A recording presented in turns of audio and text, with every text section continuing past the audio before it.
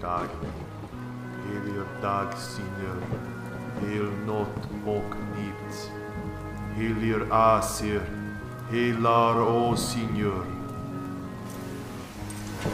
And I welcome the Valkyries to summon me! Hail the day. Hail the sons of day. Hail to Night and her sister. Hail the gods. Hail the goddesses.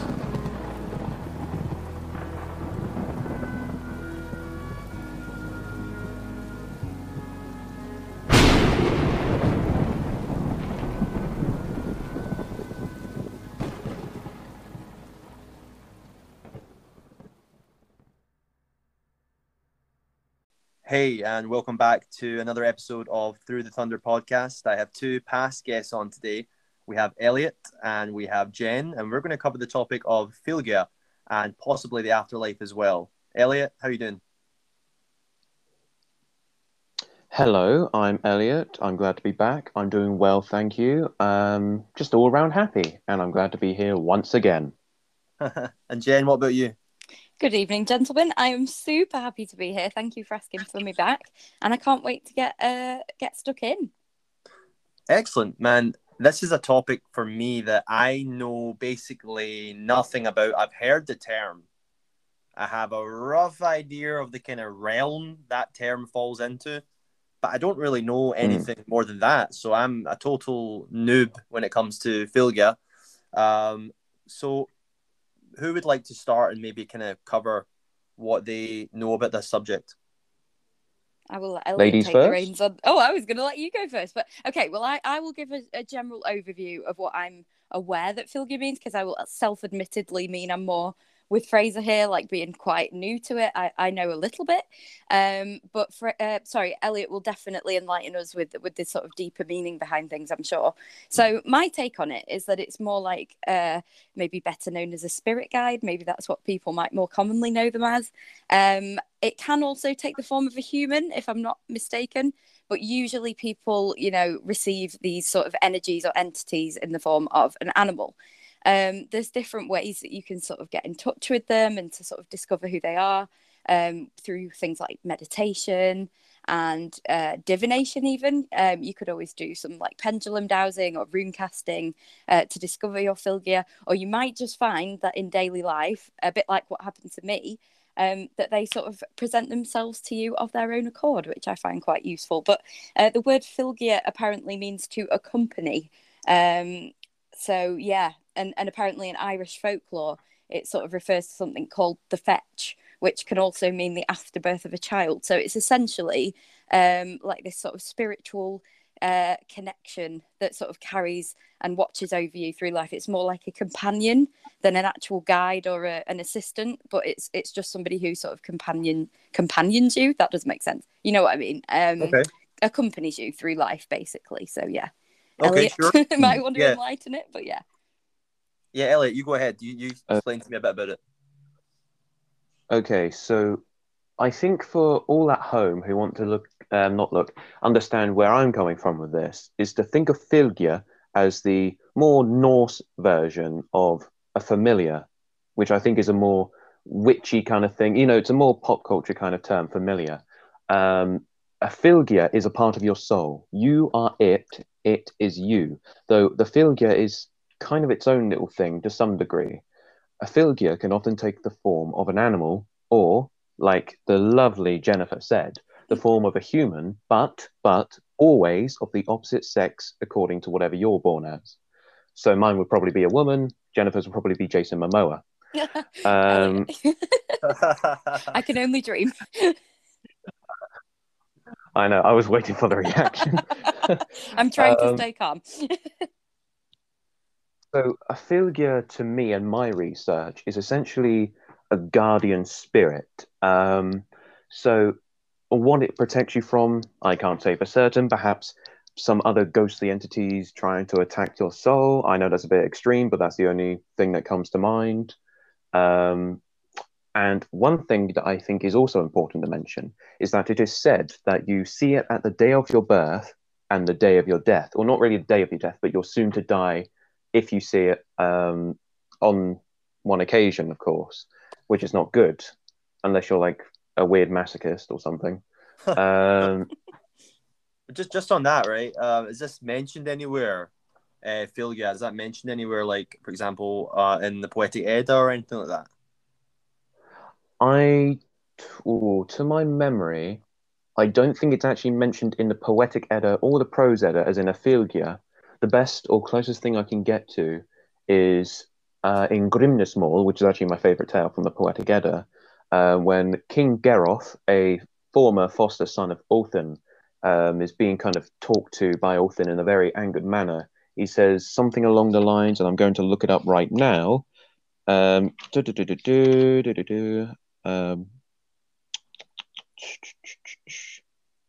Yeah, your guardian spirits are anxious. Now, I think that relates more to potentially Disir, that, or perhaps it's possible to own more than one Fylgja, which I can get to right now. So there's the idea of having a singular Fylgja, which, depending on who you ask, could be have always been within you, or you unlock it somehow eventually. And then there's this idea, which I think is not very common, and it's very not very attested, but it's the idea that there is a group Fylgja, so a Fylgja of a group, and it's not really specific to a person. Therefore, it does not die when you die, and you do not die if it dies. At least I hope not, anyway. Same rules kind of apply, animal or man or woman.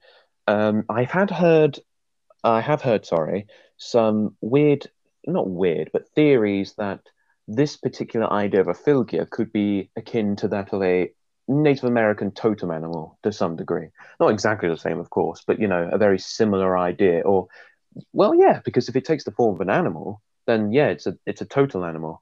What is the role that this Fylgja plays in your life? Good question. I did not answer that. Sorry. So it's basically a guardian spirit, not guardian spirit.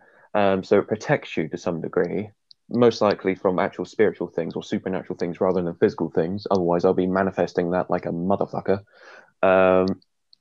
And it seems I have heard tales that it actually helps guide you through the afterlife, since you're one with each other, because you're technically the same thing.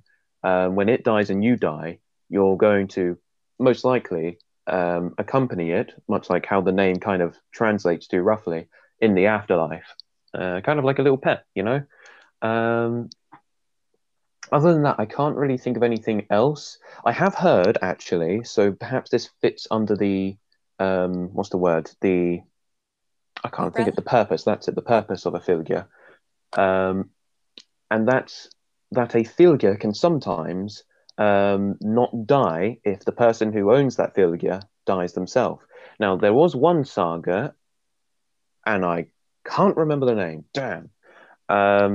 Actually, I think it's in the Poetic Edda. I swear anyway. It's in the Saga of the Heroes, or it's in the little section when it talks about the heroes. I don't think I'll be able to find like a Is it the Gisli Sursen saga? Or I don't know if I said that correctly. Possibly. You're probably a lot closer than I am. Apparently, this guy, he's visited by two beautiful women. One who's trying to bring good fortune, and the other one's trying to bring the violence out of him.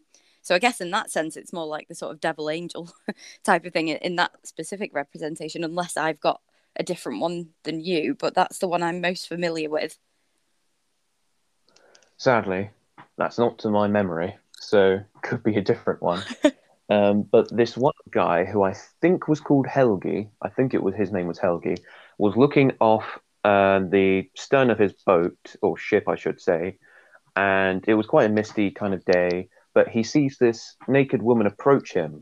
But unlike most people be like, why is there a naked woman walking on the ocean like Jesus Christ? He's like, oh, wait, this is my damn Fylgja. And it's, I can't remember the actual name of the guy that it potentially says this Fylgja comes from, but it's basically this Fylgja of a woman comes and becomes his.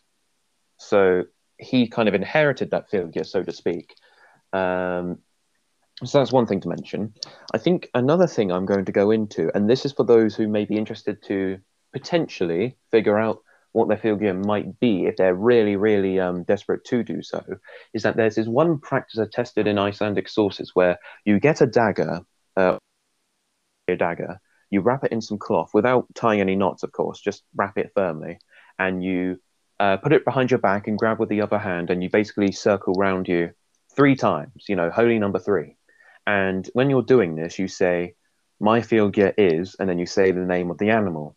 And if the actual cloth falls a little bit from the dagger and you see the blade, then that's supposed to be an indication that that is your Fylgja. Of course, it's up to you whether you believe that is a rather good method to go about it, because who knows, you might be grasping it not very well, so it might just fall off all entirely. But got to have faith. The other ways of going about it, pretty much like how Jennifer once said, meditation, possibly dreams, maybe dreams after meditation, mix of the two. I think this is where my knowledge is starting to go dry, but I will say that there was this one saga where a young boy, a very noble-born boy, was such a strong-spirited boy that he had a Fylgja of a white bear. I think it was a polar bear, that or was just a normal bear that was pure white. Now, a man who was a wizard had second sight, and he could see this bear. And this bear knew that he could see him, and he kind of stopped in his tracks, allegedly, according to the story. But since this Fylgja was so strong, so dense, the boy, when he was walking forward, unable to see it, tripped over it and fell over. So that's just another interesting tidbit. Now you can carry on. Very interesting. Jen, you mentioned meditation and stuff like that. Have you ever tried to, get a picture in your mind or kind of tap into that in any way? I have actually. So I actually wanted to loop back to something that Elliot mentioned just before, okay, about this sort of idea of a group Fylgja, because something really interesting happened to me about a week or 2 ago. So I have a bunch of pagan friends who live nearby, and they're not all Norse pagan. We all stem from different backgrounds, but essentially my beautiful friend Cara hosted this lovely visualization evening, and I turned up. I didn't really know what to expect, and she had this whole atmosphere planned out. There was a meditation room that was beautifully candlelit and presented, and she started off by giving us a tea ceremony. So we all drank a cup of mugwort tea, and it had various like extra herbs in, like chamomile, lavender, herbs that are really great for relaxing the mind and the body. But also mugwort is also known as a bit of a stimulant. So as much as like everything is meant to sort of relax you, the mugwort is great, and it's been known throughout history to aid in meditation because it helps your brain to sort of stay active even if you feel nice and relaxed. So we all sort of did a little breathing exercise, we drank the tea, and then we sort of went into this visualization led by Cara. And essentially we all started off sort of in this grassy field, and it takes you a minute to get into the mindset, and you sort of visualize your feet being planted into the grass. And essentially, the journey was that we transformed into like a tree, and you feel your feet become the roots and, dug into the ground. And then your branches then become like the feet of a bird, and you turn into a bird. And she didn't specify what kind of bird that we all were. But obviously, as I was doing mine, I became a magpie. And I mentioned in my last podcast episode that was my sort of spirit animal, or my familiar, as Elliot put it. So I was already quite familiar with mine. And we all sort of went on this group flight together. And obviously, Cara carried on with the meditation, and some wonderful things happened. But essentially, the top and bottom of it was that all of us, there was about 6 or 7 women in this room, we each saw each other's animal or bird, and nobody knew whose each other's was. So somebody woke up and my friend was like, okay, who was the robin? And there was somebody in the room that was the robin, and there was one of each bird, and it was really, really special. And I couldn't quite believe it, to be honest, because it was just like, we were all there, and it was this shared experience, and it was probably one of the most magical things that I have ever experienced. It was incredible. And it sort of reaffirmed my connection with my Filgir, which I perceive to be the magpie. So, yeah. That sounds like an amazing experience. I'd love to try something like that one day, without a doubt. I mean, for me, I've never tried to look into this, and so I mean, I don't know. I've not tried to kind of connect with whatever my Filgia is, but I would definitely like to. I do have experience in meditation, so it's something I would definitely like to try. I think the group element could be really good because it kind of almost like turbocharges that kind of energy. Mm-hmm. It definitely does. We all sort of fed into each other. And what I was worried about is, because I've never done a group meditation before, I was worried that somebody would like start giggling and it would throw us all off. But it was so immersive that I literally felt like I was in a different kind of realm. I've never astral projected, but that was probably the closest to it I've ever been. And it was just really great because there was certain women within the group who self-admittedly just didn't do great at meditation. You know, they had busy minds, as I'm sure most of us do, and they just struggled to kind of keep that focus. But I think that shared kind of like seriousness and that energy that we all put into it really helped. And I'm in talks with yourself and Zach, the Seeker of Wisdom, for the Yule Gathering. I'm hoping to facilitate something similar, but with a more Norse-based kind of spin, so that we can all partake in that, you know, depending on who would like to join in. And again, start with the tea ceremony. I think that's such an important part as well. And yeah, I think that would be such an incredible experience to do at Yule with everybody. But you know, like I say, it was kind of weird for me though, because I've known for a while that my field gear has been the magpie, but it kind of came to me over time.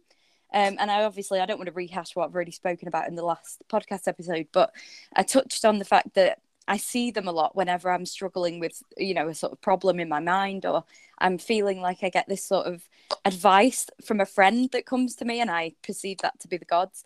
There's always a magpie around whenever these thoughts come into my head, and I'm very respectful of them. So, you know, there's obviously a lot of you know, the old wives' tales of one for sorrow, two for joy. Like, I don't see them as unlucky birds. They're usually classed as quite unlucky, you know, sort of trickster type specimens, because they like to steal shiny things and things like that. But I have a lot of respect for them, and every time I see them, I know it sounds a bit a bit crazy, but I always acknowledge them and, you know, say hello and be respectful, and they often look me straight in the eye, which I found quite funny as well, because usually birds are, especially ones like that, they're sort of a bit skittish, and if you go near them they sort of fly away, but they seem to just kind of lock eyes with me, and I just feel this immense connection to the gods and who I consider my ancestors, whenever I have these sort of spiritual experiences, which I just think is insane.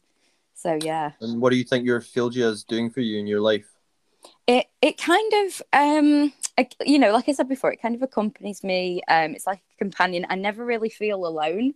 I feel very content when I'm by myself, because I just feel like there's an entity sort of with me. And I have up until this point put that down to being the gods, but maybe I've been kind of slightly off the mark a little bit. And maybe after this kind of sharing of knowledge, I'll think about it a little bit differently, that, you know, maybe this is an ancestor or some kind of, you know, energy or spirit trying to come through to me. And it basically offers me some great advice. So I find that, you know, if I'm sort of stressed about something or a little bit anxious, I'll ask a question, and it's usually obviously when I'm outside, because I'm not likely to see a magpie in my house. So I'll take a walk to clear my head, and I'll sort of ask a question, and I'll say, right, if I see a magpie on this walk, you know, then it either means that I don't need to worry about something, or that yes, you know, and I'll sort of ask a question a bit like you would when doing pendulum dowsing. So when you're doing pendulum dowsing, you obviously straighten the pendulum, you hold it above your palm or a pendulum board, and you'll sort of program it. So you'll say, right, up and down means yes, left and right means no. And you'll sort of ask this question and say, okay, if I see a magpie, it means yes, or so on and so forth. And I'll ask the question, meditate on it for a couple of minutes, and usually I either see one or I don't, and then it gives me my answer. And that's the way that I personally perceive it. And it's just quite funny, because I'll see one And then more often than not, I'll sort of say hi and acknowledge it, and then a second one will pop out, and it's just really awesome. And obviously the old saying of, you know, one for sorrow, two for joy. Often I see two of them, and that's a really great sign for me. But I'm not too worried if, you know, just one of them's there. I don't take it as like a bad omen or anything. Yeah. So yeah, I see them as quite lucky birds for me personally. And what about yourself, Elliot? Do you have any kind of ideas about your Philgia? No, not whatsoever. No, but if I had to humor the conversation here and say what I would want it to be or what I would like it to be, which is different from what it can be, I just want to get that point across. I would probably like it to be a robin bird or an English badger. That, or, well, who knows? Perhaps it's something from bloody China and I don't even know what the animal's name is. Very nice, very I nice. don't know why. Have you ever wanted to kind of like, you know, do any of these things to try and connect with it in any way? Ever since I kind of actually pondered on it a bit more, yes, actually. I would be lying if I said I wasn't in the mood to try and tempt the little dagger I did. Yeah, that idea. But for some reason I'm like, nah, like I don't think I could do that. I'm probably going to do it wrong. And at the same time, I could meditate on it, and I normally try and meditate every now and again, but I'm not sure if I'm really that not well versed. What is it? Adept at meditation to the point where I could possibly figure out that stuff. Then again, I have not properly tried, so perhaps it's just me not willing to because I don't think I can, but actually I can if I just put some effort in. I will elaborate sorry, on. Sorry, I was so just going to say as well, sorry, with the dagger idea, just before you move on to from that point, it's actually quite interesting you should mention the dagger, because usually within sort of pagan or witchcraft practices, you know, you would have like a ceremonial, what's called an athame, which is like a ritual dagger. I don't know if it's the same thing, and it's used to direct energies and stuff. So whether or not that is used in that particular way, because you know, it's not like an axe or a sword, it's specifically a dagger. I wonder if that sort of symbol is used to draw in that energy. I find that quite interesting. I would say yes, really, because I think to slightly change the subject for a brief little moment. When me, Zach, and Fraser did an episode together, we talked briefly on magic, and we said that magic isn't basically shooting fireballs from your fists, but it's rather manipulation of energy and getting the desired effects from that energy. And so I think your dagger energy enhancer or provider, that seems like a very logical comparison to do. I can see that, and I agree with that to some extent. As I was saying, though, yeah, so badger or robin for me, but if I had to choose one, it would definitely be the robin. I just love robins. I think it's because I just like the way they look, and they look so obvious, like a robin, you know, like you can tell it's a robin straight off the bat. It's brown and it's got a ginger chest. Bang, that's it. Brilliant. So does it have to be and there was this one. It doesn't have to be an animal. It doesn't have to be. It can be a human, but of the opposite sex, according to the sources. Okay. So there was this. I don't think it was really a spiritual experience per se. But what happened was I went into my garden with some broken bits of bread. I'm not sure whether I was giving an offering or was I just trying to feed birds. I think it was the latter. And eventually this robin sat on the left fence of my garden, just somewhat underneath this bush, almost like a little cave entering. And I don't know why, but since I really like robins, I kind of looked at it gently. I didn't dare look at it with like a stern gaze. I kind of put my head down as well, and I was kind of like dropping the bread bits. There we go, dropping the bread bits around the place a little bit. And this robin was kind of watching for a good while, and eventually I saved like the tiniest little crumbs because again, if it did eat them, I don't want to choke it or kill it. So I got the tiniest little bits, and I put it in the left palm of my hand, and I get on one knee facing towards it, hence my head slightly turned down a little bit, not completely, and I'm looking at it trying to see if I can get it to land in my hand and have a nice little snack. And it just gives me this look, not like a look of disgust, but it just looks at my hand, looks at my face, and kind of repeats this for like a long while.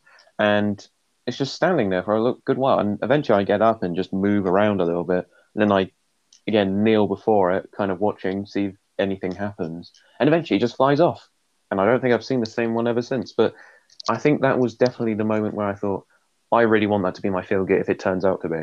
But obviously I don't really know, and I don't want to claim so, because even though I'm no expert when it comes to Feelgood, because I don't have one, at least I don't know my one yet, I think I should get the message across that whatever you want is probably not what you're going to get, and you need to have that in mind. Now, I have heard that sometimes Feelgood can change over time, depending on what happens to you, I guess, mentally or spiritually. So keep that in mind if you want to be a bit more optimistic, but I thought I could say that. You know what this reminds me of? I read Yes? a book once. Oh god, I totally forget what it's called. It's like a really, really popular book series. They've turned it into like a TV program. The Golden Compass. Yes, thank you. Yes, that's exactly what this is Yeah. like. You're describing it to me. I'm like, wait a minute, this sounds oddly familiar. Yeah, No pun intended with the I familiar was there. almost going to say that. Eventually. Yeah, because it's kind of like I mean, I've only read It the started first off book. as a rubbish movie, then it became a really cool series. Yeah, well, Yeah. I've only read the first book. I remember yeah. in the book he was kind of saying, the author was kind of saying like that's what these things are. They're like they're connected and they're like one and the same almost. And sorry to interject quickly, but I yeah, think it's also really interesting about that you should mention the Robin Elliot, because traditionally, again, going back to folklore, you know, they are connected with ancestors, and apparently, if you see a robin, it means one of your sort of relatives or ancestors that are passed on are sort of near you, and that's quite interesting because it is quite a spiritual bird. So it's pretty awesome that you feel this kind of pull towards this already quite spiritually related. But I know you don't tend to lean too much towards the ancestors, as far as I'm aware. But who knows? Maybe it's a little nudge from the spirits or the gods just to say, hey, like there's some ancestors trying to look out for you here. I kind of wrap my head around the ancestor bit now. It's more when do I go and do it, and how do I go but do it now. I don't really mind doing ancestor stuff, at least in my head. But yeah, thank you for that lovely information. I never knew that birds had such interesting folklore tied to them, and that the robin was associated with ancestors. Yeah, Really great stuff. So how did the what was yours? Sorry, how did the Filgia differ from, say, like the Disir or the Valkyrie or whatever? So, well, the Disir, or Dis for singular, is a feminine entity. Some people say that it's female ancestors, and they're technically right, but that's limiting it. It's not female ancestors, it's feminine things. So it could be a goddess, a Valkyrie, female ancestors, female land spirits, or female dwarves and elves. It's feminine things. And this is done near the end of October. So Disablot, by the way. Filgia, they're just a part of your soul. They're one with you. You are it. It is you. So hopefully that answers the question, unless you want me to go even further, because I can't think of anything else. Could I jump in actually off the back of that? Apparently, according to the Norwegian philosopher, I can't say my words now. I can't even pronounce it. Theologian. Yes, one of those. A lady called Elsie Mundal. Apparently, her theory on it is that the female Filgia, could also be considered a version of a dis or a ghost or goddess that is attached to fate. So, I mean, I quite like that idea because obviously, again, I'm known to I think all three of us we feel quite closely connected to the Norns. So the idea that maybe one of the female Filgia that might be accompanying us could be, you know, one of the lovely Norn ladies. So, do the Filgia, do they have their hand in fate in any way? Are they maybe there to? Are they somehow dipped in that essence in any way, or is that a separate thing? Well, this is sort of up for debate, I think, because this is what this lady's theorizing. But then I guess in a way I subconsciously agree, because if I go back to what I've just said about, you know, I ask them for help and to make decisions, then I'm sort of putting my fate and my decisions in their hands. So I would say that I do connect them with fate, and I haven't really thought about that till you asked me just now, which I think is quite fascinating. And it also says, I've read somewhere that there's this idea as well that I'm really fascinated by the idea of shape shifting. Okay, so when you hear that initially, you think, oh gosh, it's a bit airy fairy. And, you know, when you hear about maybe Loki shape shifting into this, that, and the other, you actually picture him fully transforming into like a salmon or something. However, the modern take, as far as I'm aware, on the idea of shape shifting is that, say, for example, let me relate it to something you guys might be able to sort of connect to. Say, for example, you've got a big job interview and you don a 3-piece suit and you feel powerful. Like, as soon as you put that outfit on, you feel more confident and more sort of self-assured and ready to take on the day. As opposed to if you're just wearing your joggers and sweats and stuff. That to me is a version of modern day shape shifting. And it's the same with maybe ladies, and, you know, we put our war paint on and a bit of red lipstick, and it just, you know, you just feel different. Like you take on a different sort of energy. And something I read was that, you know, there's sort of these myths of sort of berserkers transforming into bears at the end of a battle to sort of finish off their opponent. And I think obviously that's been taken out of literal context in terms of, you know, they've made it seem like they actually shift and transform into a physical bear. However, this just could be an interpretation that they sort of, you know, the adrenaline kicked in and that last bit of energy sort of came out, and that rage, and they sort of maybe lost it and got a bit, you know, berserk, does what it says on the tin. And, you know, maybe they sort of gave off the energy of a bear-like spirit, you know, with that rage and that sort of that power.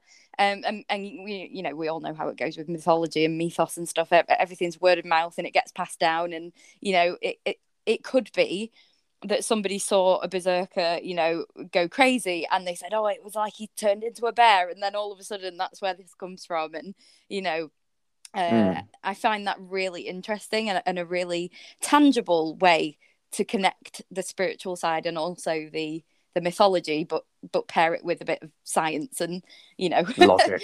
Logic. I will have to agree with the idea that a female human figure is technically a Dis, because that just makes sense to me. You know, it's at that point a female spirit, and who knows, perhaps an animal one is technically a female animal, so that could be considered a Dis. Never thought about that, so that's good. Not sure when it comes to, what's the bit you mentioned? The Norns basically being your figure, or a goddess being your figure. I'm not saying it's impossible, but I don't think that sits with me. Not in like, oh, I hate it. More like, that's not what I'm thinking and agree with.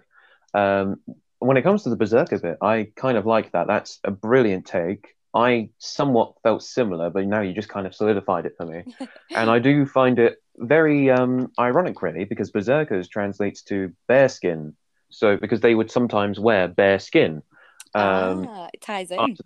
So they would hunt it down, presumably, kill it, skin it, and then wear it, and actually believe that they would become a bit of a bear themselves and absorb its power, absorb its perhaps primal instincts. So, yes, with your idea that shape-shifting isn't as divine as it may be, it's more, you know, what's the word? Symbolic? Yeah, symbolic.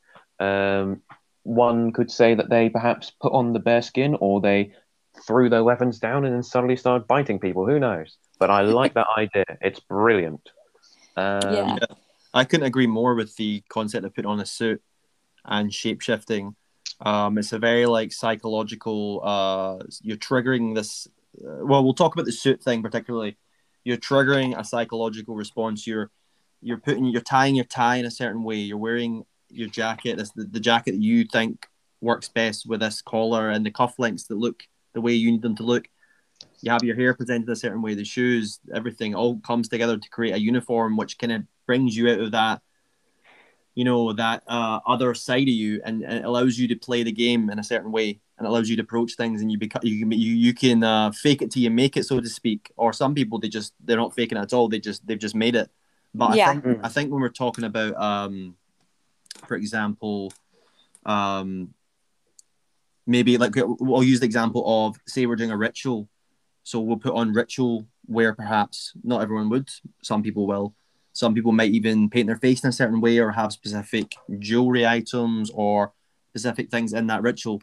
That is like what we've discussed with the suit, but on a deeper level, because it allows them to step out of the mundane, if you will, and into that kind of sacred space and element, and it allows them to kind of more, they're more able to kind of free themselves from the overthinking, the oh yeah, what am I having for breakfast tomorrow, that kind of thinking, and it lets you to get deeper into the spiritual side of things. And it's very interesting to see with things like berserkers, for example, because I think people back then as well, when they told these stories, they definitely took on a life of their own, because they probably they were probably way more open to that prospect of magic and these crazy goings on that they didn't quite understand. They were more open to that. We've become somewhat cynical in the 21st century, I'd say. There's a lot of great things in the 21st century. We're using one of those great things right now to have this podcast. But I think in terms of like being able to like let go and just be open to these things, it's something that we've become somewhat closed off to. Yeah, just a thought on the point that you made before. Yeah, I completely agree. I think, obviously back then they didn't have all these psychological studies and like, neurology kind of case studies where they could understand how the human brain works. And, maybe if you take regular old Björn here who works on a farm Monday to Friday and then Saturday he goes raiding, and he's usually quite a calm, sort of reasonable man. And then he dons his bear skin and war paint, and all of a sudden he's like this beast. They probably thought, oh my goodness, like something has entered, like an energy has entered him, or he's embodied this kind of bear energy, as Elliot was saying. And they probably didn't think, oh, it's probably psychology or a shift in a thought process or something, or the neurons firing. Like, they will have thought it was a magical spirit entity. Yes. And you know, when I think about what my Fylgja might be, I probably want it to be something really cool, like a bear or a wolf or a falcon. It's probably a duck can I or ask, a seagull. Can I ask a question? I have an interesting question. What do you guys think each other's Fylgja would be? Maybe that would be a better question to ask, because I feel like it's easier to kind of step outside the bubble sometimes and get someone else's perspective on things that you might not necessarily be aware of. So I'd be interested in, pretend you didn't hear that mine was a magpie, for example. Like, I think it would be really fascinating, because for me, Elliot's would be an owl. I mean, obviously, stereotypically a wise, like it's known as the wisest creature, and you give off obviously a very wise, knowledgeable energy. Like you're wise beyond your years, in my opinion. And you seek to gain that knowledge. I mean, it's sort of like who you are in a way, and people come to you, and do you know what I mean? They're sat and they're quite majestic, and there's a certain pride in a way about them. They stand tall, and I just think that really nicely embodies kind of your energy, if that makes sense. And then thank you. Personally, for me, Fraser, you would be something along the lines of like a stag. So essentially quite calm, placid creatures, usually, like pack animals. They enjoy being around each other. They will protect their family, and they usually can't, you usually can go up to a stag like a nature reserve, and you get fairly close, and they won't just kind of charge and be aggressive. But when challenged, say, by another stag, they're not afraid to lock horns and get things sorted. You know what I mean? They're not, they don't naturally kind of come out and be aggressive or whatever, or challenging, but they will protect their own if and should they ever need to. And again, it's that sort of majestic kind of, but very calm, fluid kind of energy. I don't know if this is making sense, or well, two things on that, right? That's badass. I'd love it to be a stag, right? But two things on that is I actually have a stag tattoo in my arm. No. And also, Freyr being my kind of guy, Freyr being my guy at the moment. Obviously he's associated with the stag as well as obviously the boar and stuff. That's quite interesting. I didn't know that, because I know you venerate Frey, but I didn't know that he had that connection either. Are you So- looking into our souls from beyond the digital veil? Yes, I am, Elliot. It's just what I do. Well, I really like the owl thing. I wasn't expecting it really because sometimes, even though 99% of the time it's all jokes and humor for me, I can behave like a little child who's a little bit of annoying, sorry. But yeah, I'm really glad that you see me as an owl, even though I kind of want a robin, but now I kind of want an owl. Thanks. I mean, who is there to say that you can't have more than one? Who? Anyway, Can I So- ask who you guys think I would be just really quickly? I'm curious. That It's is good so you hard. say like, what do you think, Fraser? What do you think about us? Oh, you got to put me on the spot. If I was to say something just off the spot, it would be the wrong things. I would need to take time to think about it. Okay, maybe circle back to it at the Yeah, end. let's see if I can get back to it by the end, and I'll come. What about you, Elliot? Can you Marinate on think it. Yeah, let's let it marinate for a bit. What about you, Elliot? Can you think of anything? So I'm going to start off with Jennifer here. So you, Jennifer, even though I am kind of blinded by your magpie idea, because now I can't really help but think of you as a magpie, I think the first thing that came to mind when I was trying to differentiate from the magpie, let's be honest, I'm not like you. I can't think of these things really well. My first thing was somehow like a hedgehog or like a rabbit. I don't know why. That's actually really funny. It made me giggle initially saying hedgehog, but they're kind of cute and soft, but like spiky on the outside. So Oh yeah. they're adorable, but when they need to, they are bloody good at protecting themselves. And even though you're not bouncing off the walls, I feel like when you talk sometimes, you're springy like a rabbit. Oh, I like that. Thank you, Elliot. That's lovely. Maybe a jet black rabbit, like a goth rabbit. But a I was rabbit thinking that nonetheless. because of your style. Yeah, or maybe a bat. Who knows? Bat But yeah, woman. I love that. Thank you, Elliot. Yeah. Fraser, my dear friend. Now I'm kind of blinded by your stagness. It's really causing me to be stagnant. Am I right? Oh So gosh, anyway, very punny. whew, I'm trying to think of something Scottish, but I think I'm just forcing that. So if I had to think Fraser, what comes to mind? Fraser. I can't think of the help of a stag. I've set the bar high, haven't I? Now that's the problem. Yeah, you had. I was gonna say like, some sort of bird, but I think that's because I like birds now. I'm gonna say lynx. I'm just gonna say lynx. Don't know why, just lynx. Oh, that's quite interesting. But That's also cool. stag. I'll take But that. also just stag. Yeah. I think take that. everyone kind of wants a cool one. We want bears and wolves and predator animals. We want to look like we're tough. But sometimes it's good to be honest and I'm say, happy to be a hedgehog. Yeah, and I'm happy to be a robin or an owl. Yeah, for you, Elliot, I'd have to say either an orangutan or an elephant. An orangutan or elephant. That's perfect. Well, I did a meditation once, right? This was years ago. And the meditation was to like, it was kind of like what we were talking about, where you kind of try and get like your spirit guide. So I was doing it by myself, and by the end of the meditation, the animal that was looking back to me in my mind was an orangutan, which is so bizarre because I don't think about orangutans or anything like that, but I just remember it being quite vivid in my mind. That's what I saw. That again, this was many years ago, and I kind of thought, okay, let's do some research on that animal, and there's something about it that's it's strong, playful, and has a great personality, Yeah. and has quite a lot of humanity to it. For me, that works with you, but also the elephant as well, because again, wise beyond your years, but also full of mischief, and I wouldn't want to upset you, shall we say? Elliot the elephant. Nice. I really like that, and they have quite a grand presence. Like they're not easily missed. You know what I mean? But yeah, they're the perfect kind of mixture of playful and did you know apparently elephants have been known to do moon worship, which I find really interesting.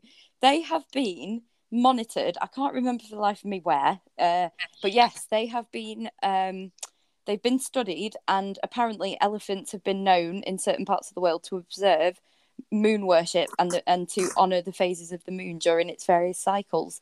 And they will sort of take ritual baths and bathe each other, and they will also bow and sort of pray, sort of bow their heads and kneel, if you like, to the moon. at certain stages, which I find very interesting. They're so damn wise, they become spiritual.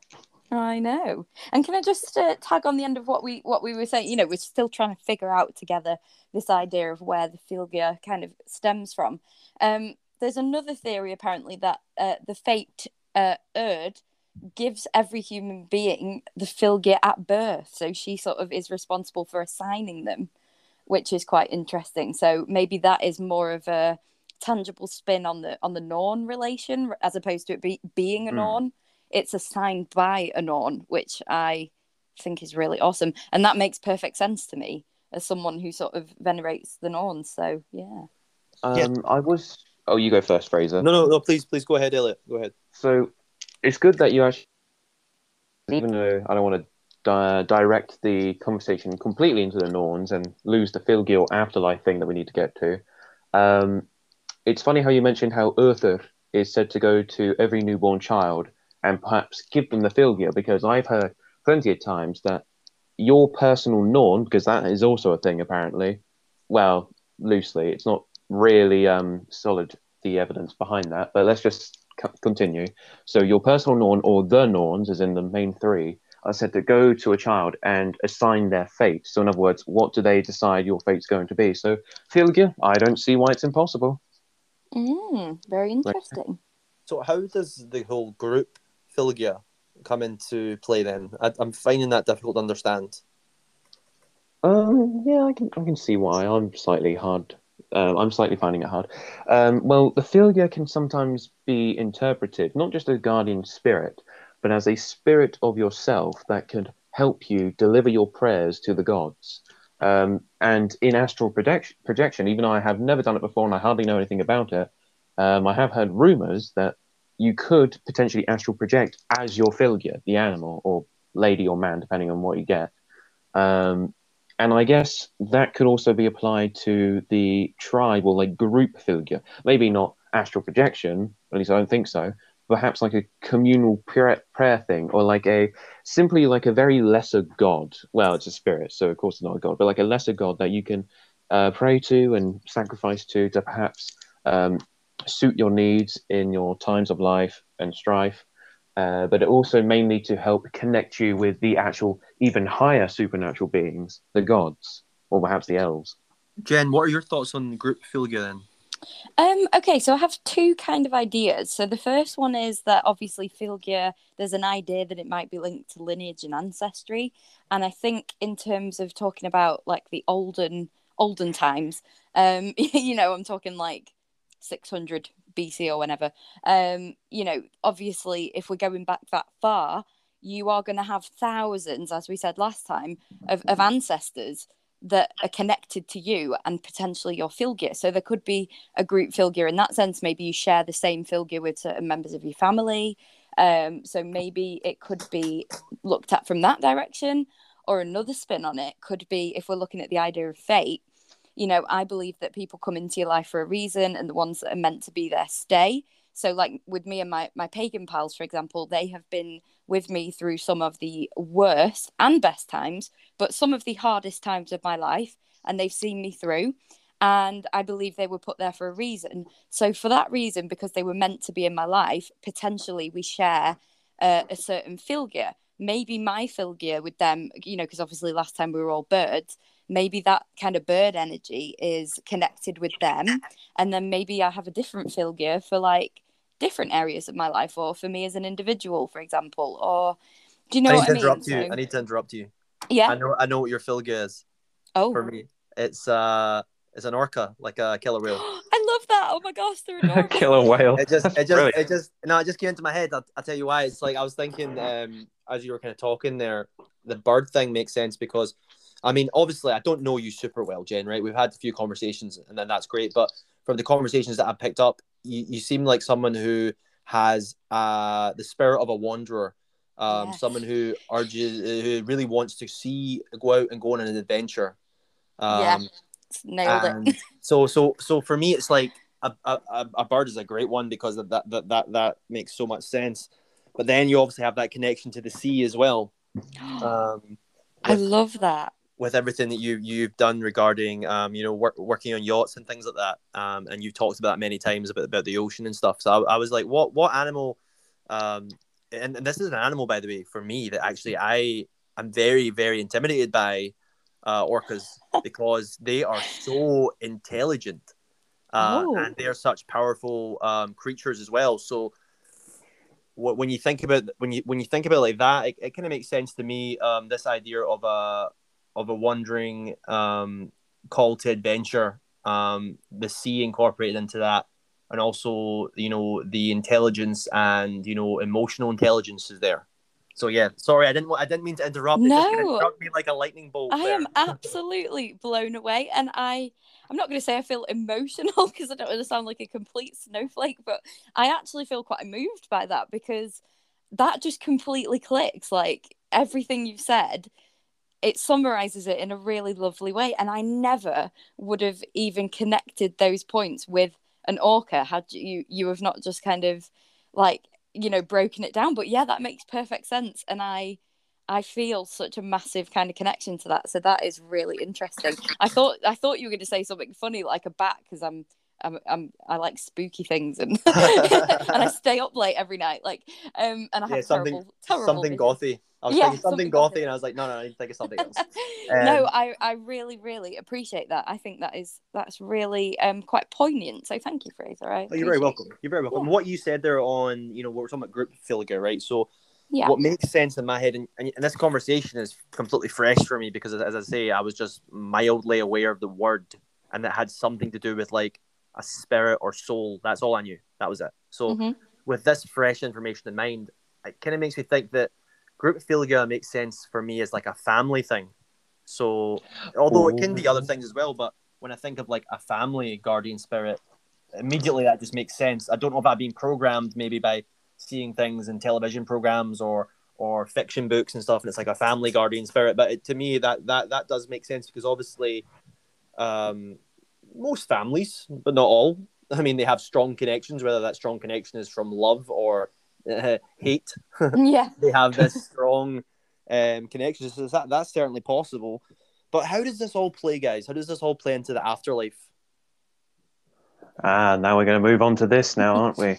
Elliot, take the stage.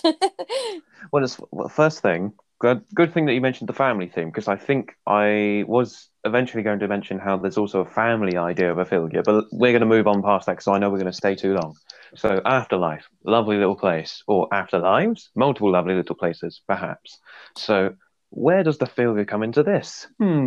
Well, I can't say for certain, because I said near the beginning of this episode that essentially this thing is believed to accompany you in the afterlife as like a spirit pet, and you can live out, well, not necessarily the rest of your days, because you've already had all your days, but live out a good portion of your afterlife in whatever afterlife you go to, and that can consist of many places. And would any of you like to list off what you know as afterlives? What is this, like a pop quiz?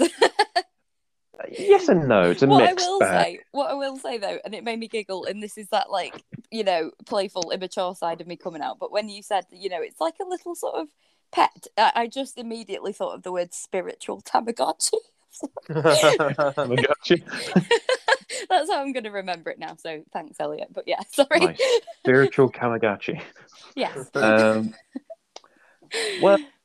Okay, so we do have a good idea of afterlives within, not necessarily Norse, but most of us are Norse pagans, let's just say Norse, but in Germanic mythology as a whole. So we have the basic bread and butter, and that is hell, spelled with one L.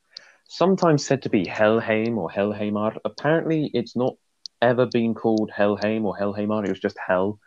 Because it was named after the goddess who rules the underworld herself, Hel. But it's a very nice place, apparently. Not perfect, because essentially it's commonly believed that this place mimics many, many things about our planet or our realm, Midgard, in terms of how it looks and how it's roughly structured. And it's not always dark and dingy. Of course, there are areas within Hell that are dark and dingy. And I think the most infamous place of the dark and dingy part is the Hall of Serpents, Nostrand, and Nithogr, the great serpent that chews the souls that have been a little bit too sinful, to say it lightly. I know if you use that sort of religious language, people who are perhaps brosatru, perhaps don't really like you because they just label you Christian. But at the same time, what else can you describe it? So when it comes to the Volospor, since that's the place where you actually find the set rules, so to speak, of what will get you thrown into Nostrand and Fentonithogr, it is oath breaking, murdering, and seduction of others' lovers, or often simplified as adultery. So 3 basic things, 3 being a holy number. How lovely. Doesn't mean that you can do everything that's not those and get away with it, of course, because humans in the living world will probably give you consequences, and I'm pretty sure the gods will raise an eyebrow at you. But yeah, those are the 3 general ideas. And the Serpent Hall, if you sadly get sent to it, is essentially a hall where serpents inlay throughout the entire ceiling and the walls, and they spew and spit toxic venom upon your damned body. But let's be optimistic. You have not caused any of those to simple hell. Hell is a lovely place, you see. Like I mentioned, lovely little place that mimics Mythgather. And if I also need to remember that in the tale of Baldur's Draumr, Orthan, when he's talking to what is assumed to be Angurbotha, the mother of the 3 monstrous children, as they are often described, the lady mentions how there is gold all over the floor and that benches are laid with straw in anticipation for Baldur's arrival. And there's also a beer cauldron going with a shield being like the little roof that keeps the steam in. I think, anyway, that's how I like to imagine it. And so it shows that it's not really a bad place at all. And I think that's something that we all need to learn, especially anyone who's an atheist listening to this, who's not ever going to believe in it, but just wants to learn what we think, you know? Just thought I'd get it out there. Anyone else want to say anything? In terms of summing up the different ideas of the afterlife, I think you've pretty much covered most of it. But one thing that I do want to sort of add my own little spin on, I don't know about you guys, but I have quite a fair belief in the idea of reincarnation. And I do believe that it's mentioned a couple of times throughout the Poetic Edda. I don't know if maybe Elliot might be able to hit on this, and I have no idea if you guys share my my potential belief system, but yeah. I'm going to try and blaze through this without stumbling whatsoever. So reincarnation, yes, it exists within our religion. Anything that's not Abrahamic practically exists in that religion. Reincarnation can be a various few things. So there's a common idea which consists with another part of your soul that's not the Fylgja, called the Hamingja. And that is a part of your soul, an organ, if you will, that kind of mess around with luck, because luck is essentially an energy that can be increased or decreased depending on what you do or what happens to you and so on. And that can actually be passed on and therefore technically reincarnate a piece of you into your descendants. And it seems that the most likely way to do this is to name your son or daughter or your descendants after one of your luck will be transferred into them. So that's a form of reincarnation. But in a tale of Olaf something, Olaf Gertathurskastama. I can't remember the surname. But there was this one guy who was a Norwegian fellow. He was a man named Olaf. He was a great guy. He was a heathen. And he eventually died, as we all shall. And eventually, it is commonly believed that he rose back from... I can't even talk because my mind is just flowing with information. So he got reincarnated fully, not partly, fully, into Saint Olaf, who I think was an actual Christian king of Norway. And it is said that Orthan, in his blue cloak, met this man and said to him, "You're the reincarnation of Olaf." And he was like, "Wait, what?" So it is a possibility and also an actual fact within the faith that reincarnation of both the Hamingja variety and complete variety do exist. Just thought I'd say that. Yeah, well, see, for me, right, I'm coming from before this faith. I'm coming from the concept of when you die, you return to nothing, and there's just nothing, right? So I'm coming from that kind of, I don't want to use the word negative, but it doesn't really fill you with hope necessarily, kind of concept of death. Whereas now, I do believe in hell. I do believe in, Valhalla and these places, and and I do believe in who's probably going to go there and who's going to go where. But I'm certainly it's an idea because death is like the ultimate mystery. It's like the final frontier. It is something that we can't talk about with absolute certainty because we've never been there and back again, or if we have, we certainly don't remember it. So I'm certainly open to the idea of things like reincarnation. Just at the moment where I'm at, I'm leaning towards when I die, I'm going to go to hell, and I'm going to see, hopefully, my ancestors there and my people who follow that religion there. I would hope, but at the same time, I'm always open to having my mind changed on certain things, and incorporating new ideas. But if you think about the Havamal, cattle die, kinsmen die, and all that which does not die. It's like if you live a great life, you live it to the best you can, despite all the shit, all the chaos that you have to wade through. If you can live a good life in despite of it all, and inspire those around you, then you've lived a life worth remembering, and you will live on in the stories that people tell of you. I mean, for example, I'm reading this book on the Anglo-Saxons, and I've just finished a chapter on King Alfred. We're still talking about this guy, and this is like 1,200, 1,300 years ago or something. And we're still talking about him. And there's thousands of other people like that. You don't have to be a king. That was just the first example that came into my head. But and you don't need to be and by this you don't need to become a celebrity on a global scale either to have that. It can be someone in your family still talks about you. Oh, my great grandfather Elliot, for example, did this with his life and did that, and he was a blacksmith and he did this and he traveled here. Or my great grandmother Jen, she was born in the UK and she went traveling and she lives in Canada and she went in all these bench. You know what I mean? Yeah. And it's like in spite of it all, living a life worth remembering. And you can live on through that. An essence of you lives on through that. You are immortalized within your own saga. Yeah, just a thought that I had there. Oh, sorry, Elliot. No, you better go, because if I go, I'm going to try and put lots of information. Yeah, no, just a quick thought. So I have another theory, again, throwing more ingredients into the pot here, that, the idea of what says reincarnation necessarily has to happen after death. I believe that you become many different versions of yourself throughout life. So I am not the same person I was 4 years ago. And I'm probably not going to be the same person in 4 years' time than I am now, because you sort of up level and you physically shed like cells, like your cells regenerate, and apparently every single cell in your body regenerates every 7 or 10 years or something, I don't know.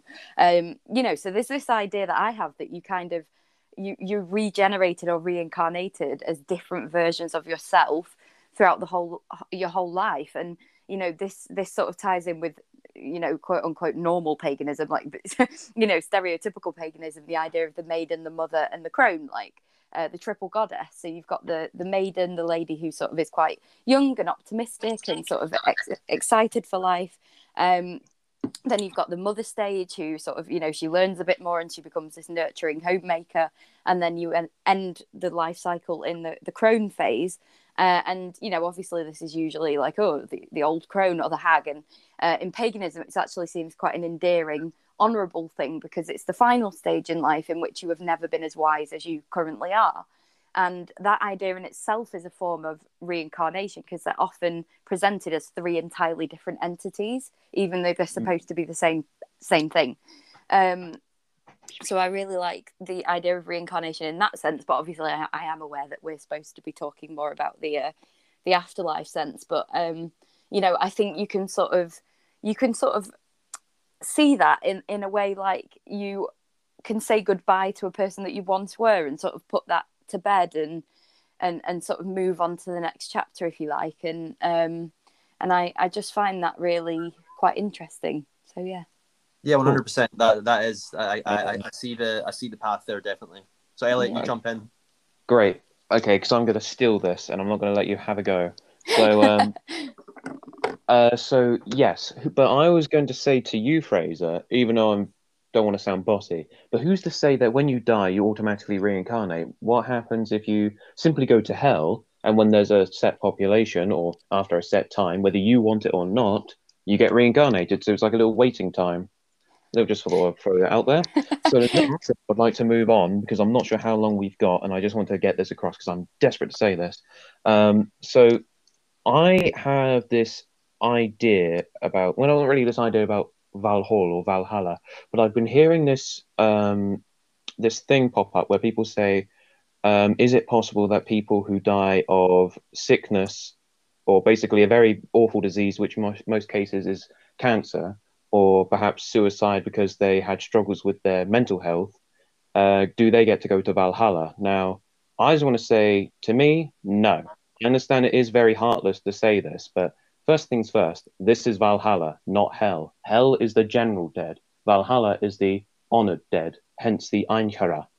And what they're doing is killing each other day in, day out, drinking, eating, killing each other day in, day out, over and over and over again until the final day when all of creation will be destroyed and renewed. So I'm not sure if that's something you really want to happen to one of your ancestors or friends. Just thought I'd throw that out there. I know I said that in a very cold-hearted way, but I need to get the message out. No, Now, I agree with you there, Elliot. Sorry, because I did actually mention that point in my last episode, and I did say, oh, could this be a thing? If you've got cancer, you're fighting a battle. But it's, I actually do agree with you completely that, my mind has slightly changed somewhat in terms of like, it is for actual battle warrior type people, and yeah, you wouldn't want to, if it was the case that you got into Valhalla from fighting a battle such as cancer, you wouldn't want to keep fighting that same battle every single day. It just wouldn't. Do you know what I mean? I completely agree with you on that. I also think we don't live in a 1,000-year-old warrior culture anymore. We're living in a very different world now, where we're not going to be invaded by hordes of raiders every other week. And there's law in the land. We have science, we have technology, we have relative peace. We just don't have that same mentality. So we don't grow up hearing tales of heroes and great warriors going to Valhalla, and that is the greatest honor you could bring to yourself and your family, to die a hero's death and stuff. That is something that we don't live with in our culture. So it'd be quite strange for me to even know somebody who would be going to Valhalla. I suppose. Can I throw in a question? So if there was somebody who was a soldier who fought in the army and went to war in a foreign country, could they potentially be? Yeah. I was just about to say. Oh, I'm so sorry. No, not at all. Not at all. Like you've hit the nail on the head, because I was going to say, I don't have really any close friends who are active military members, but if you are a great warrior in the military, for example, or some kind of branch of service where you're required to do warrior type things, for example, you could even be like armed police or something along those lines, or that, then absolutely, you have the option of going to Valhalla, because the stuff you're doing is exactly the same as they were doing thousands of years ago. It's just you're using different technology to do it, but the physical exertion, the bravery, the skill with weaponry is all there, and it displays all the traits. Now it just depends whether you actually want to go or not, because I think Othin does like a Glock. Anyway. Can I just ask you both, because I need a little bit of a grey area filling in here. So in terms of Valhalla, in order to gain entry, am I under the correct belief that you have to be holding an axe specifically, or a weapon? No. So no? Okay. I just had to ask because I wasn't sure. Well, okay. That's kind of a myth that I thought was real, but as far as I'm aware, after doing some research, it's not true. Right. Okay. Makes sense. I think it's because it's kind of like a sign of respect, or like a more pop culture idea that, if you're not holding a weapon, then when you do go to Valhalla, how can they tell that you're a warrior, not just somebody who turned up weaponless, Yeah. But anyway, I'm going to move on swiftly, because I'm not sure how much time we got, and I want to get everything out. So Grimnismal. I got a few stanzas I would like to read, or in little bits, of course. And these are relating to afterlives. I can't say that these are afterlives, but these are ideas since we have multiple afterlives in general. So let's see. Stanza 4. I see a holy land which lies near those of the gods and the elves. In that place, Thrúthheimar, Thor will live till Ragnarok. So we got a place for Thor, Thrúthheimar, and that is essentially just one of his two abodes. Now, it is said in Harbathsjolf, which is where Thor argues with Greybeard, aka Othin, on a fjord, or he's on land and his dad is on the fjord, that he takes servants while Othin takes warriors. So perhaps Thrúthheim, or his other hall, which I'll get to in time, is the place where slaves or servants go. Next one, stanza 5. Ullr has built good halls for himself in Idalir. So Ullr has a place called Idalir, and Idalir translates to roughly like yew wood, as in a wood of yew trees. And that makes sense because he's a god of archery. Yew is a very brilliant wood for bows. Next thing, the god Freyr in the lands of Alfheim. I think we all know that. Possibly a good afterlife because he is actually associated with the barrow dead, so dead who are buried in barrows. And those who are buried in barrows are likely, not entirely, because I'm not sure. I'm not sure if it's a 100% guarantee, but it's very likely they ascend to elfhood, which is a demigod-like status. It is said in the sources to some extent as well. Next thing we have, let's see, stanza 6. I know a third place where happy gods live beneath a silver roof. Silver roof, remember that.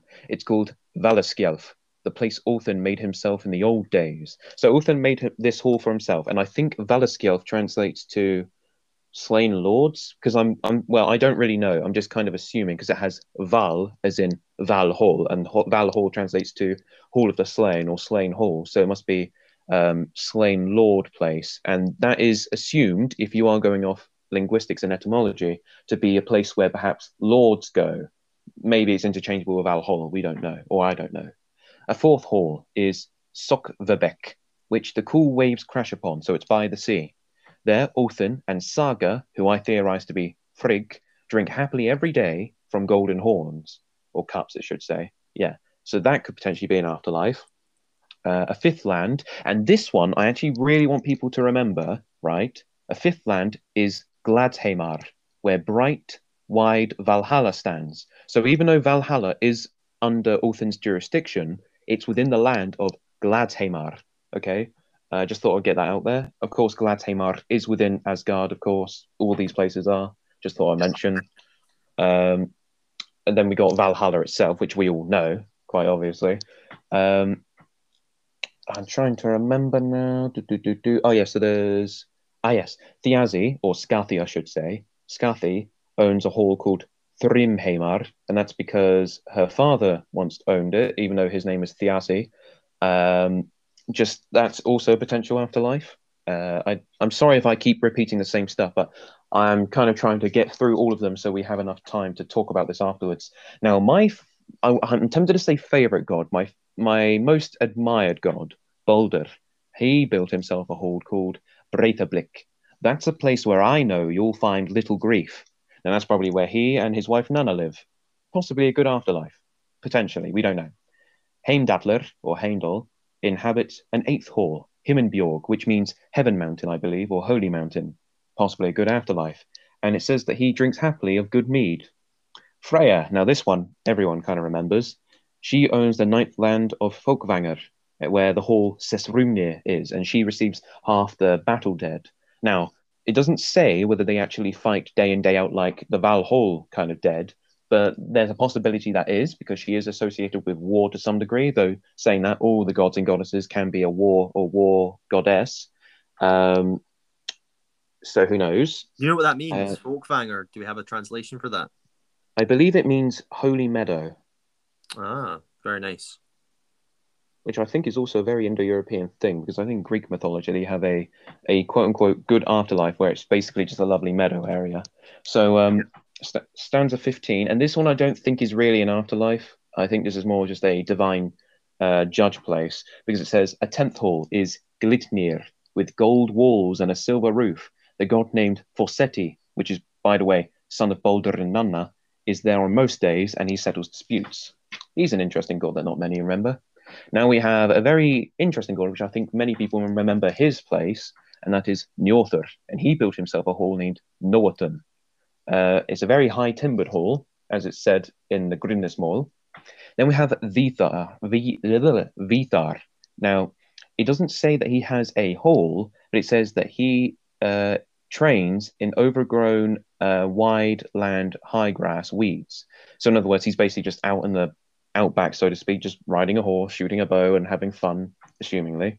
Mhm. And this one isn't a place, but I thought I'd bring this up. So, in Valhall or Valhalla, there is the great cook Anhrimnir, who cooks the boar every day, every time the Einhra need to eat, called Seyhrimnir. The cook at the cauldron, they cook in the cauldron, the cauldron is called Eldhrimnir. Eldhrimnir. There is no better meat, by the way. So, there we go. Thor. So Thor's second hall is Bilskirnir, has 640 rooms. If all are counted, I am certain that all the roofed houses, Thor's is the largest. So just thought I'd bring that out. Thor has the massive hall, is the biggest of them all. Not even Valhall can compare. And I think that might be all of it. Yes. Oh, Sorry Elliot, can I ask you about Okay. Ran and her Ran and Aegir? Yes. How could I forget? Thank you. No, it's fine. Again, just an ocean fan over here. So. So for those who may not know, or do know but don't really know that well, there are two gods who are Jotnar, and they're a married couple. One is called Aegir, and one is called Ron. And they had 9 daughters who are the personification of the waves of the sea. Now, it is said that when anyone who's out at sea drowns, it is a very, very likely chance that Ron, with her net, will grab you, so to speak, and drag you down to the bottom of the ocean, and you will probably go there as an afterlife. Now, it doesn't seem to be like a hellish abode, as in hell, as in double L, of course, hellish abode. It seems to be a place where you can go, where you can drink mead, and there's lots of riches, because the ocean is seen as a very wealthy place, and Aegir is quite rich, of course. We all know that Njothr is the most affluent of the gods, and he has a very nice seaside harbour place, which is actually what Noatun translates to, harbour. But yes, Aegir and Ran, they have one. Although it's kind of a mixed thing, because they are both Jotnar, who are not one with the Asir or the Vanir, but they are friendly with them. And at the same time, they also potentially cause the downfall of ships and men and women to die at sea. So it's kind of like okay, at least I'm getting this cool little afterlife that's hopefully not going to treat me bad, but you did just kind of drown me. Yeah, just thought I'd bring a little bit of humour. I'm trying to think of any others. I can't think of any others. So can I just ask really quickly, because again, aware of the time, what do you reckon the difference, because you mentioned Njorth's Hall, what do you reckon his his afterlife realm is in comparison with Ran and Aegir?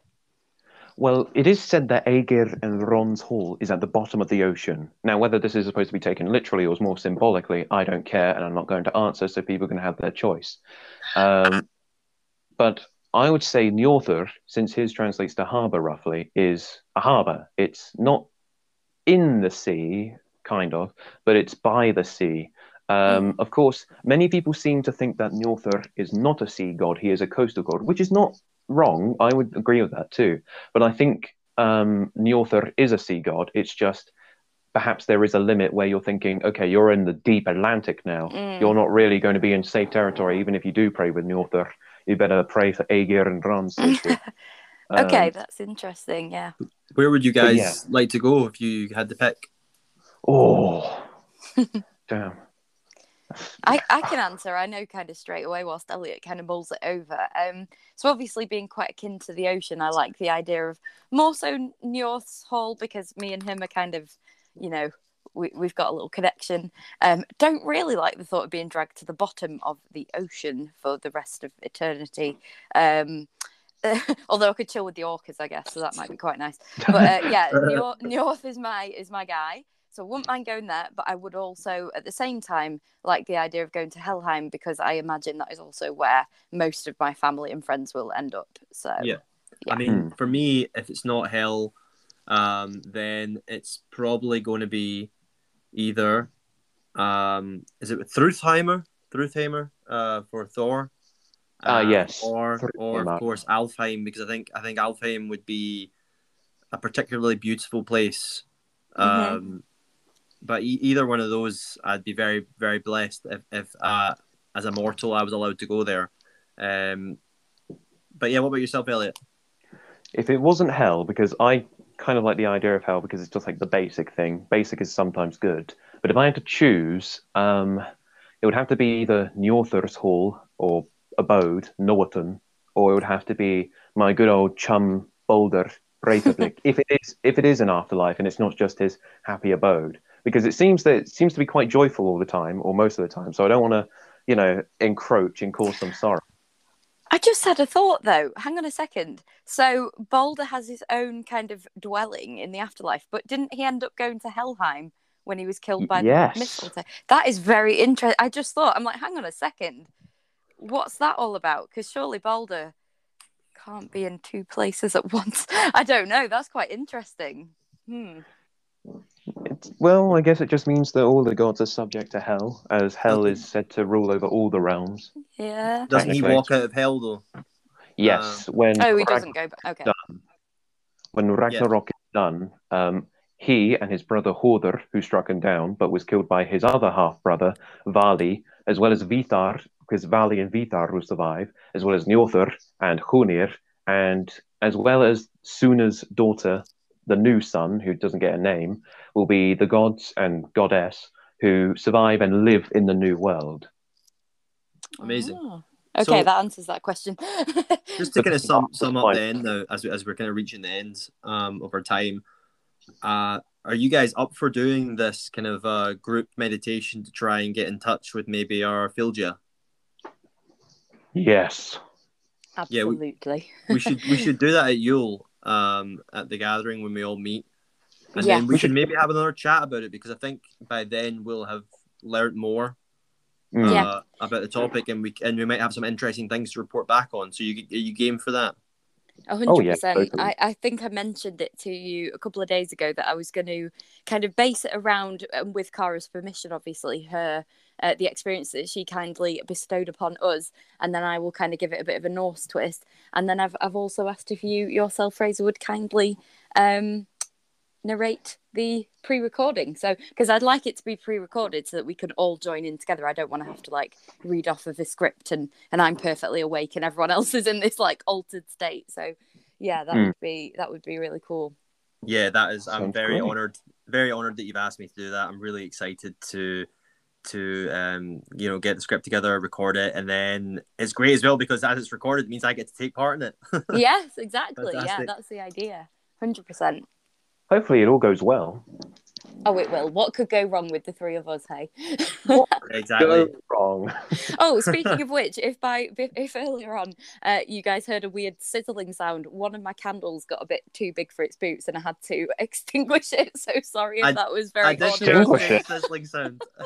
I'm so sorry. But yeah, talking of what could possibly go wrong with the three of us, You nearly I could can't have possibly been sent to imagine. Yeah. What? hell. Exactly. Could have been in hell before the time's out. 100%. And Listen, can I, guys. sorry, can I ask really quickly? We got super quick time.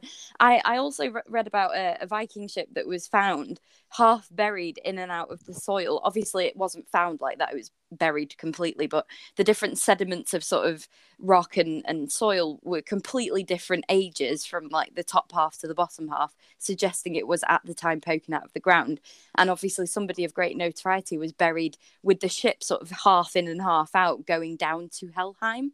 And I don't know about you guys, but if I could be buried or have a send off some kind of way, it would either be a funeral pyre being set alight on a burning ship in the middle of a fjord, or it would be that, because that sounds so symbolic and awesome. But I just thought I'd throw that out there. This is a great way to end it. We've got 3 minutes, right? So, Elliot, tell me how you want to go in that respect. What Jennifer said. Well, since grave goods are a thing, and it is believed that if you die and have grave goods, you can actually take them to the afterlife, especially hell. I'm probably not going to do that because, well, I think I actually want to go for a pyre kind of idea, because even though I might change my mind in future, I'm still kind of admiring my Lord Boulder over here. And even though he kind of died tragically without any intention to, I wouldn't mind not having a boat one. I would actually wouldn't mind having like a wooden one, or just one that's on the ground, far away from anyone who might get burnt, and they can, even though it is quite horrific, I guess, when you think about it, see me burn away. Yeah, man, Very cool. that's pretty awesome. Pretty rock and roll. Yeah, Yes. exactly. Pretty metal, brother. Pretty metal. Hail Olden, brother. Anyway, we need to wrap this up. My one would be probably I want to be just I'm going to be honest, probably just cremated. But I did see these things before, and I can't remember exactly what they were. It's not something I think of a lot, but it was like the person was like planted with a tree or something. Wow. So I can't remember exactly how this happened, right? Just something popped into my head. So it's like almost like over time, this tree grows and like they're like part of that tree. Yes, your body decomposes inside this sort of biodegradable sac, and you become part of what fertilizes the tree to grow. I thought that was pretty sweet. It's not something I've thought Yeah. of too often, but it's just something a bit different. I was like, oh, cool. But most likely, Yeah. a pyre would be epic. Not sure if it's legal, but sounds amazing. No. Listen, guys, thank you so much for chatting to me today about Filgia and the afterlife. I really appreciate your time. I can't wait to get you back on and we could discuss some more crazy things in the world of Norse paganism. Perhaps Thank you North so Star. much, Fraser. I appreciate your time, and for everybody listening, thank you also. And Elliot, it's been a pleasure. It's been a pleasure talking to you too. Goodbye, fellow audience, and remember, my field gear is apparently an owl or robin. Dab. Okay, my friends. Thank you very much. Bye-bye. Bye. Bye.